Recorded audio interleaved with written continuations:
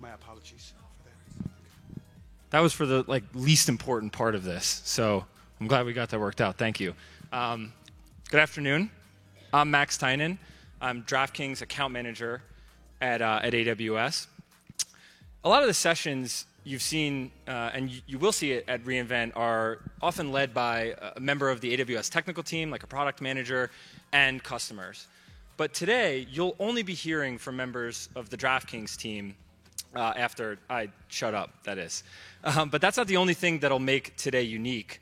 It's also the combination of the scale of the problem that DraftKings faced with their Windows application and the fact that they're here to tell that story at all.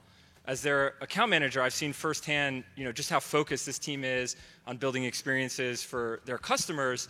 So it's been great to see the time that they've put into ensuring that you folks leave with some interesting ideas of your own. So with that, I'd like to welcome the CTO of DraftKings up to the stage to tell you about how you can ensure your applications can handle massive spikes in traffic, what this team affectionately refers to as the Gronk effect.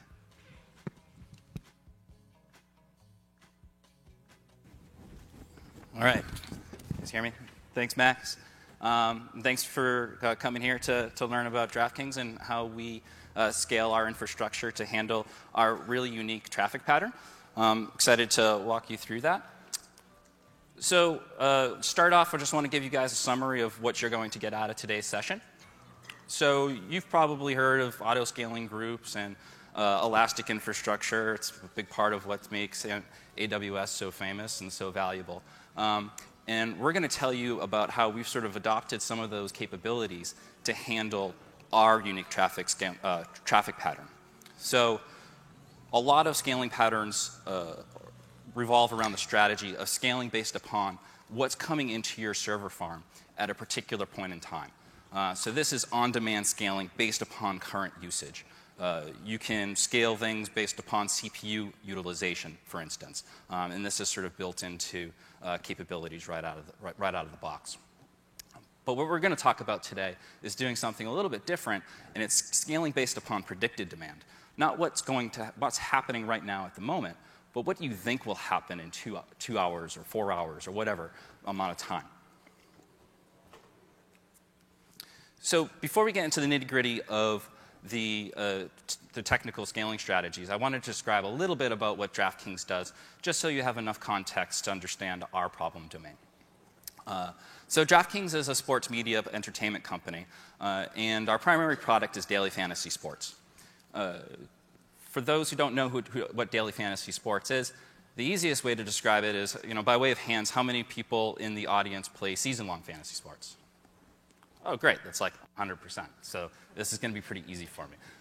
So daily fantasy sports is like season-long fantasy sports, except we take the whole concept and we shrink it down into a much shorter amount of time. So for football, that would be a week. For NBA, it could be just a day. So you come to the site, you draft, you follow along. You compete against friends or against other DraftKings users, and test your skill and knowledge as a sports fan. And your team accrues points based upon how well the players you selected did in actual real-life events. So that's kind of what's key to sort of the presentation today, is that our users, DraftKings users, are following along with real-life sporting events to get an idea of how their DraftKings team is doing. So what's our scale? Basically, the point of this slide is that DraftKings is at the scale now where we have legit scaling challenges. We can't shove this whole thing on one box and expect it to work. Over the course of 5.5 years, over 8 million registered users have tried out DraftKings. At peak times and on an NFL Sunday, our API will handle over 1 million requests a minute. We do 22,000 entries a minute. So this concept of an entry, it's basically DraftKings selling you a ticket to enter into a contest. Effectively, at the end of the day, that's what DraftKings sells, is tickets into a contest. So these are financial transactions where money is actually exchanging hands. Not too many other places do that volume of financial transactions. It's an SOA-based architecture with over 60 different microservices. So we're not just scaling one sort of monolithic platform here. This is a Windows track session, so I want to kind of tie it back to Windows. DraftKings is primarily based upon the .NET platform. Our back-end systems are written in C#. And I wanted to give you guys a sense of why we chose Windows. Obviously, some pretty subjective material ahead here, but for DraftKings, we feel that the Visual Studio IDE and that development experience really enables our developers with a high amount of efficiency. And the flexibility and power of the C# language itself. C# is a very actively managed and developed language, and that over time has added a lot of different features, both statically typed features, dynamic features, and interestingly, it's actually .NET, the platform, is actually open source now, so it's now a cross-platform platform as well. But probably most important of why DraftKings is a Windows technology company is that the founders knew Windows developers, and I think they very wisely chose to start a company based upon the skill that they could draw from. But that's not to say we're an exclusively Windows-based shop. We are also using a variety of other AWS and other types of language technologies. All right, so that's it for DraftKings, the background. Let's get into sort of the fun stuff. And so, ladies and gentlemen, here is the Gronk effect. And for those of you who don't know, we're a Boston-based company, and the Gronk effect is affectionately named after Rob Gronkowski, who plays for the greatest football team that's ever existed or ever will exist, the New England Patriots. And Rob Gronkowski is famous for two things. One, being a goofball, and two, catching a lot of touchdowns. And after he catches touchdowns, he very dramatically takes the ball and he spikes it in the end zone. And the Gronk effect is named after those spikes. As you can see, this is not a smooth chart. What you're looking at is the DraftKings traffic. This is a CloudWatch chart for our main ELB. So you're looking at our ELB for a Sunday night football game. Does anyone want to take a guess at what those large spikes are? Touchdowns. So what you're seeing is all of our users at Sunday night are watching the same game, and a touchdown occurs, and they all flood into the app to see how that touchdown has influenced their standings in their daily fantasy sports contests. I think someone already answered the second question here of what are those like slightly smaller spikes, and those are the commercial breaks. So this is the traffic pattern that we're trying to scale, and obviously, when your baseline can jump up literally 5x and then come back down minute to minute, you have a unique traffic pattern. So with that, I'm going to invite Eric up, who's our head of site reliability, who's going to tell you how we solve this problem.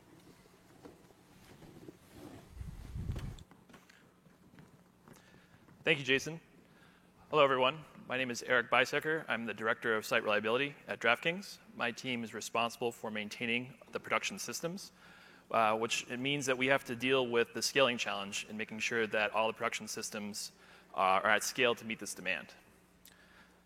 So let me take a minute just to go into this different approaches that we've had to, or different approaches that we review or tried to deal with those large spikes in traffic that Jason mentioned. The option one is we could just keep at a scale that would allow us to serve those traffic spikes. But obviously, that wouldn't be an efficient use of servers, as there's a lot of times when we wouldn't actually need all those EC2 instances in production. The second option would be we would scale as those spikes would occur. So from a demand perspective, as demand goes up, we could reactively scale to meet the needs there. The challenge we have with that is due to the bootstrapping time to turn on new instances and have them be able to serve production traffic, that can lead to a loss of service to our customers as those spikes are very short amounts of time.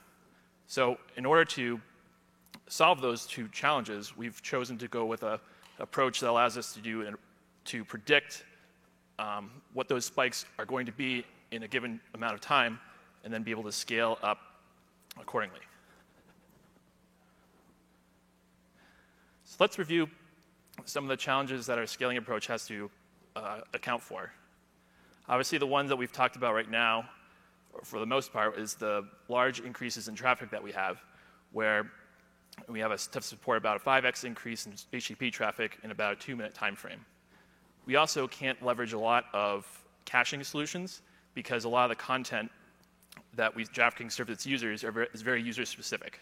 So we can't use, let's say, edge caching heavily to be able to address those spikes in traffic. The last challenge we have is that reactive scaling is too slow.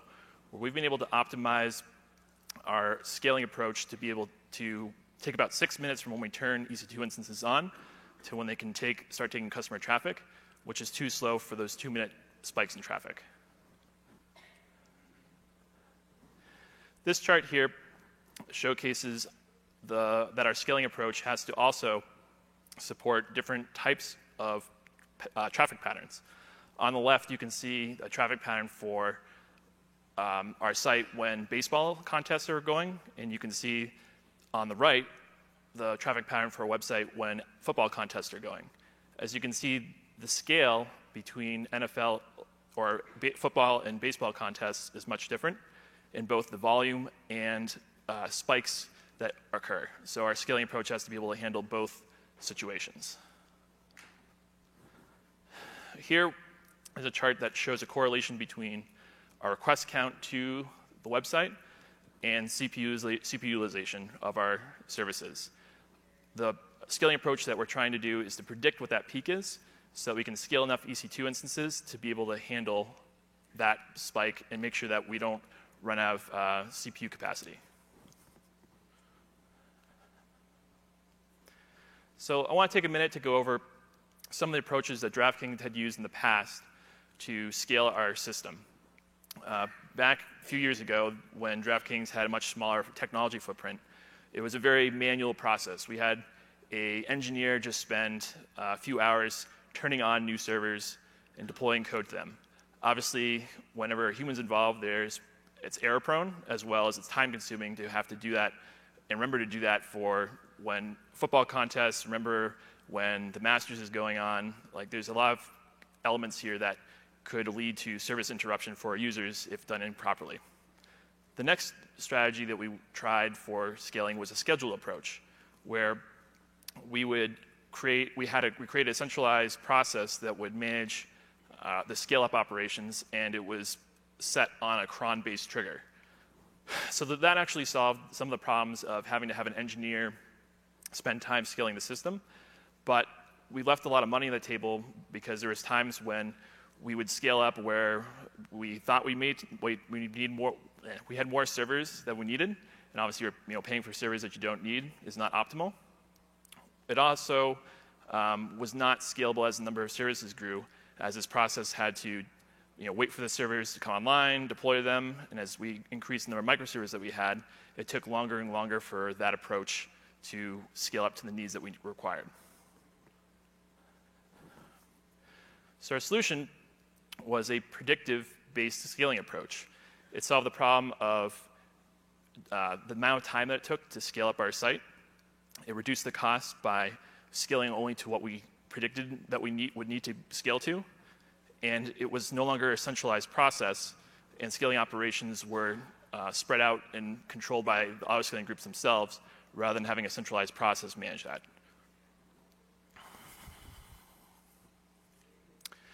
All right, so now I want to kind of go into the overall process at a kind of high level about what are the technologies that DraftKings uses to scale or in our predictive-based approach. It consists of 3 steps. In step 1, we have to predict what we think that traffic peak is going to be. Step 2, we have to compute the scaling need, or the compute capacity that we need to be able to handle that predictive scale, or that traffic prediction. And then step 3, we actually need to execute on those computed scaling needs. So in step 1, predict traffic, we have a traffic predictor service that loads data from an Aurora RDS instance, and that traffic predictor will come up with the actual traffic predictions for our max HTTP request rates in different time frames. We then have an Amazon Lambda function that's triggered on a cron, or a CloudWatch event that's a cron-based, which will take those predictions from the traffic predictor and then publish them into our centralized caching solution. At DraftKings, we use Aerospike for a centralized caching solution, and Aerospike is simply an open source key value store. My colleague Frank will actually be coming up after me to discuss how the traffic predictor works in detail. In step 2, compute scaling needs, we have built a .NET web service that we have dubbed NOAA. We felt that that was an appropriate name as it deals with forecasting traffic. And anybody who's familiar with government services knows that NOAA does the same thing. So the NOAA service will read our current production scale and how many EC2 instances we currently have, and that published HTTP traffic prediction that's in Aerospike. It will compute how many servers we need to add for all of our given microservices and publish a custom CloudWatch metric that represents how much we should increase or decrease our scale. Here is a chart in CloudWatch that shows that custom CloudWatch metric that NOAA publishes.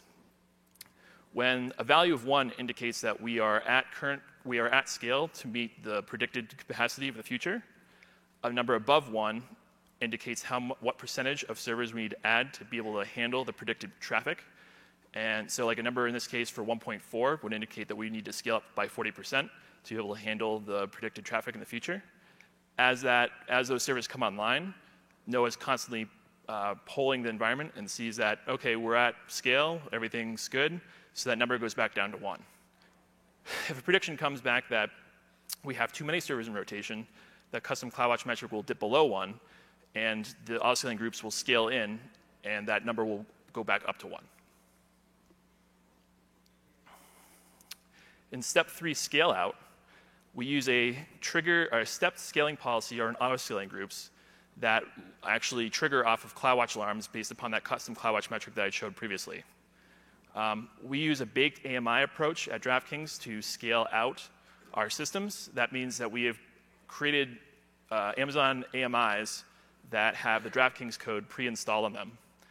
While that helps us be able to scale out or scale up as fast as possible without having to facilitate deployment when new machines come on, we actually want to make sure that any scaling operation is safe to execute to make sure we don't actually cause a problem in production.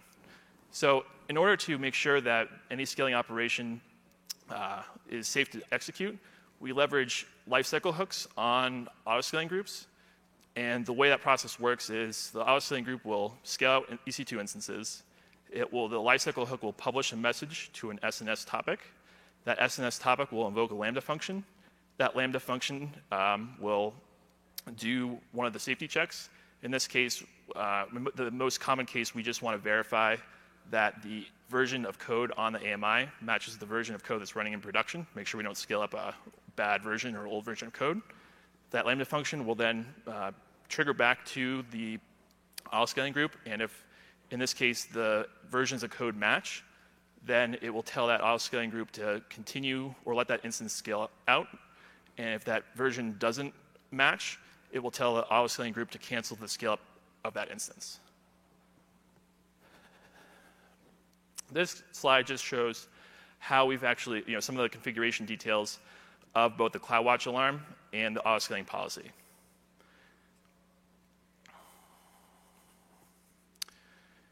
Here is a sample of the lifecycle hook and how it's configured on our auto-scaling groups, and a sample message that gets published to the SNS topic from when an instance scales out. As you can see, it includes the name of the auto-scaling group and the instance ID as well. So that helps us be able to validate what the AMI version is that is being used. On this slide is some more details around what this process looks like from an auto-scaling group's perspective. So when one of our auto-scaling groups tells us to scale out or scales out an EC2 instance, since there's that lifecycle hook in place, it puts the instance into this waiting state. The trigger then through the SNS topic into the Lambda function will occur. As you can see in the second picture here, in this scenario, the AMI verification failed where the versions of code did not match. And in this case, that Lambda function would then send a message back to the auto-scaling group to tell it to cancel that scaling operation. So you can see the result here is that the EC2 instance was canceled because the versions of code did not match. So kind of in summary of this process, I've kind of shown you how you can take data, predictive data, publish it into Amazon CloudWatch to be able to, and have your oscillating groups configured to listen to that CloudWatch metric, and then scale up or down based upon the predictive amount of, the predicted amount of traffic that we're going to have. So with that, I'm going to invite my colleague Frank up, who's going to go over the innards of how that traffic predicting service works. Thank you.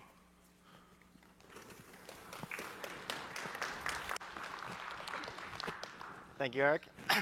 Hi, my name is Frank Lowe. I'm the head of data science at DraftKings. Pretty fun topic to be in. A lot of talk of machine learning so far at AWS so far. Pretty eager to look into SageMaker, I think. See what that is all about. But basically, so data science at DraftKings is a software engineering team that works very closely with data and algorithms and the products that we do build.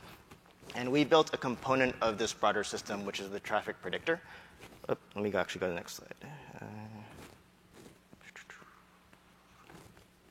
Sorry, and this over here is a zoomed-in part of the broader design diagram that Eric had talked about.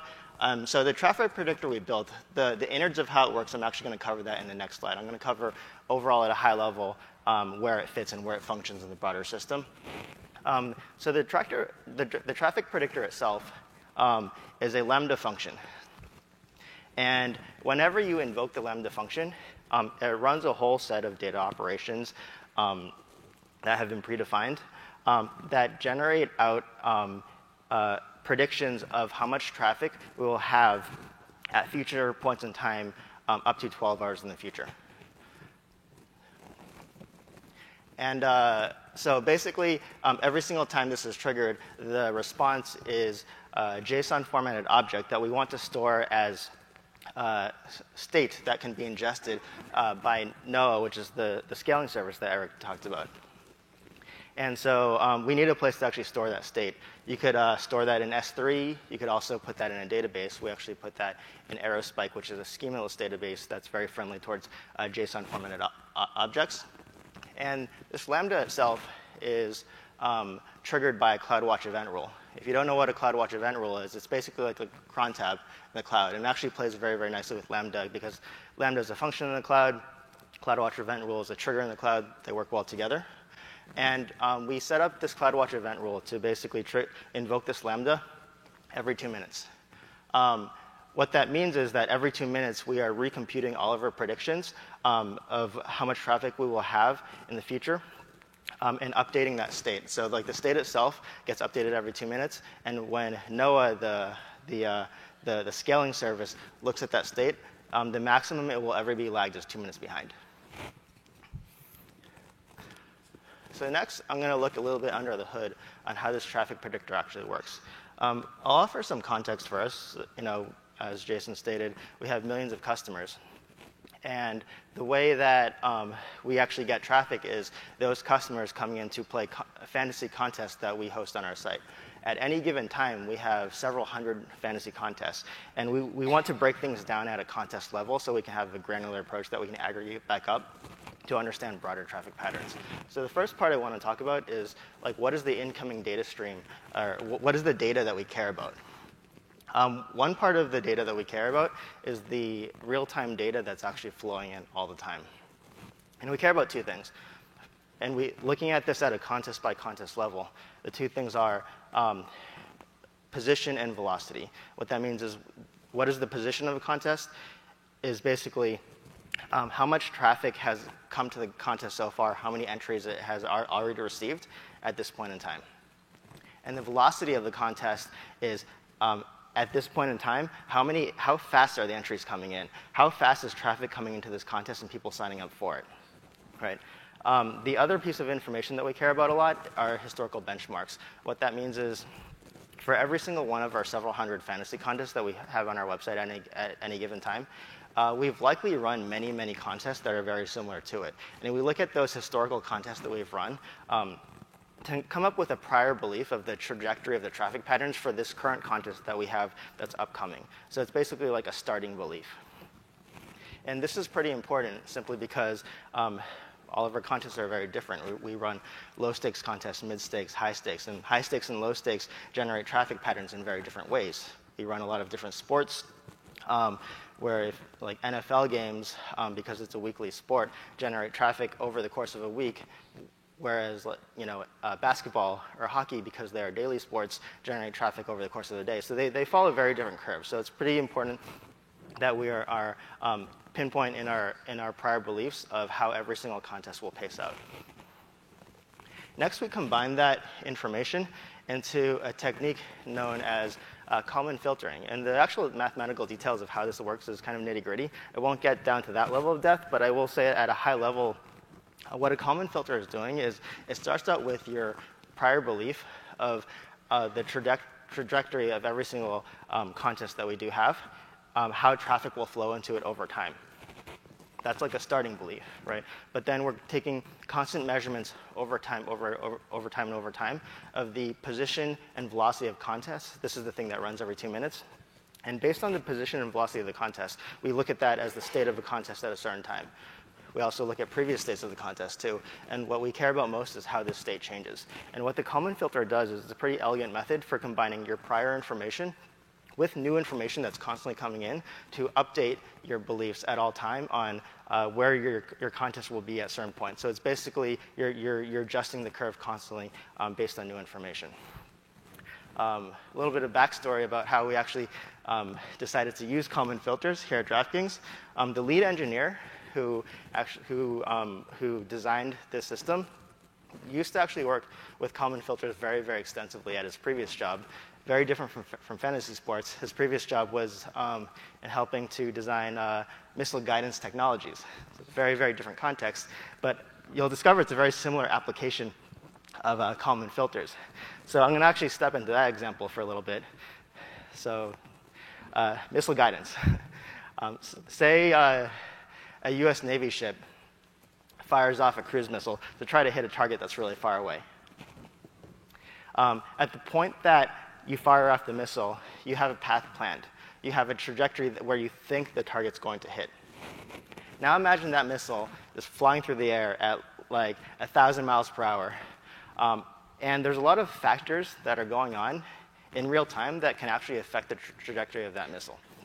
For example, like air pressure, or like wind in the sky, or like intricacies around propulsion, things like that, that will cause a target to like veer off course and maybe hit somewhere else, right? So the onboard computer on the cruise missile itself is always making measurements of where is its position at this current time, what is its velocity at this current time, and it's constantly feeding that information through a Kalman filter, merging that with our prior beliefs to have a constantly updated estimation over where the missile will hit. It's actually not even where the missile will hit, but like where the missile will be at different points in the future until it hits. And it's basically updated constantly. So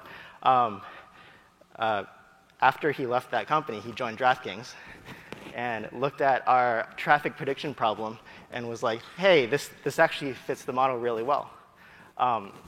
Instead of missiles firing off and trying to hit their targets, we can predict your traffic patterns in a very similar way, where like the target you're trying to hit is really how much traffic you're getting at a future point in time. But you can kind of use the same predictive methodology. So if you think about it, like a Kalman filter using its prior beliefs and constantly updated data is able to, on the cruise missile side of things, say that this missile like maybe 30 seconds from now will be at this point. That's a prediction. A minute from now will be at this point, and 2 minutes from now will be at another point. Similarly, you could say that our fantasy contest traffic at like 30 minutes from now will be at this point, an hour from now will be at this point, and 2 hours from now at this point. Very different context, but a similar approach applies.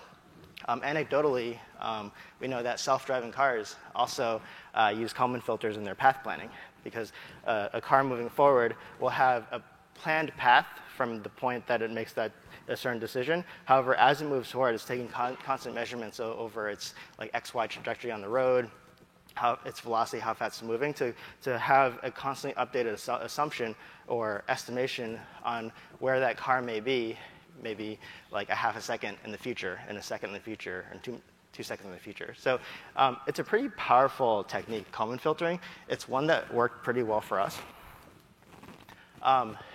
This next slide, though, is saying that like while this worked for us, there's a lot of different possible techniques that you could possibly use. The important thing is look at your data, look at your traffic patterns, and find one that really matches your traffic patterns given your industry, your enterprise, your domain.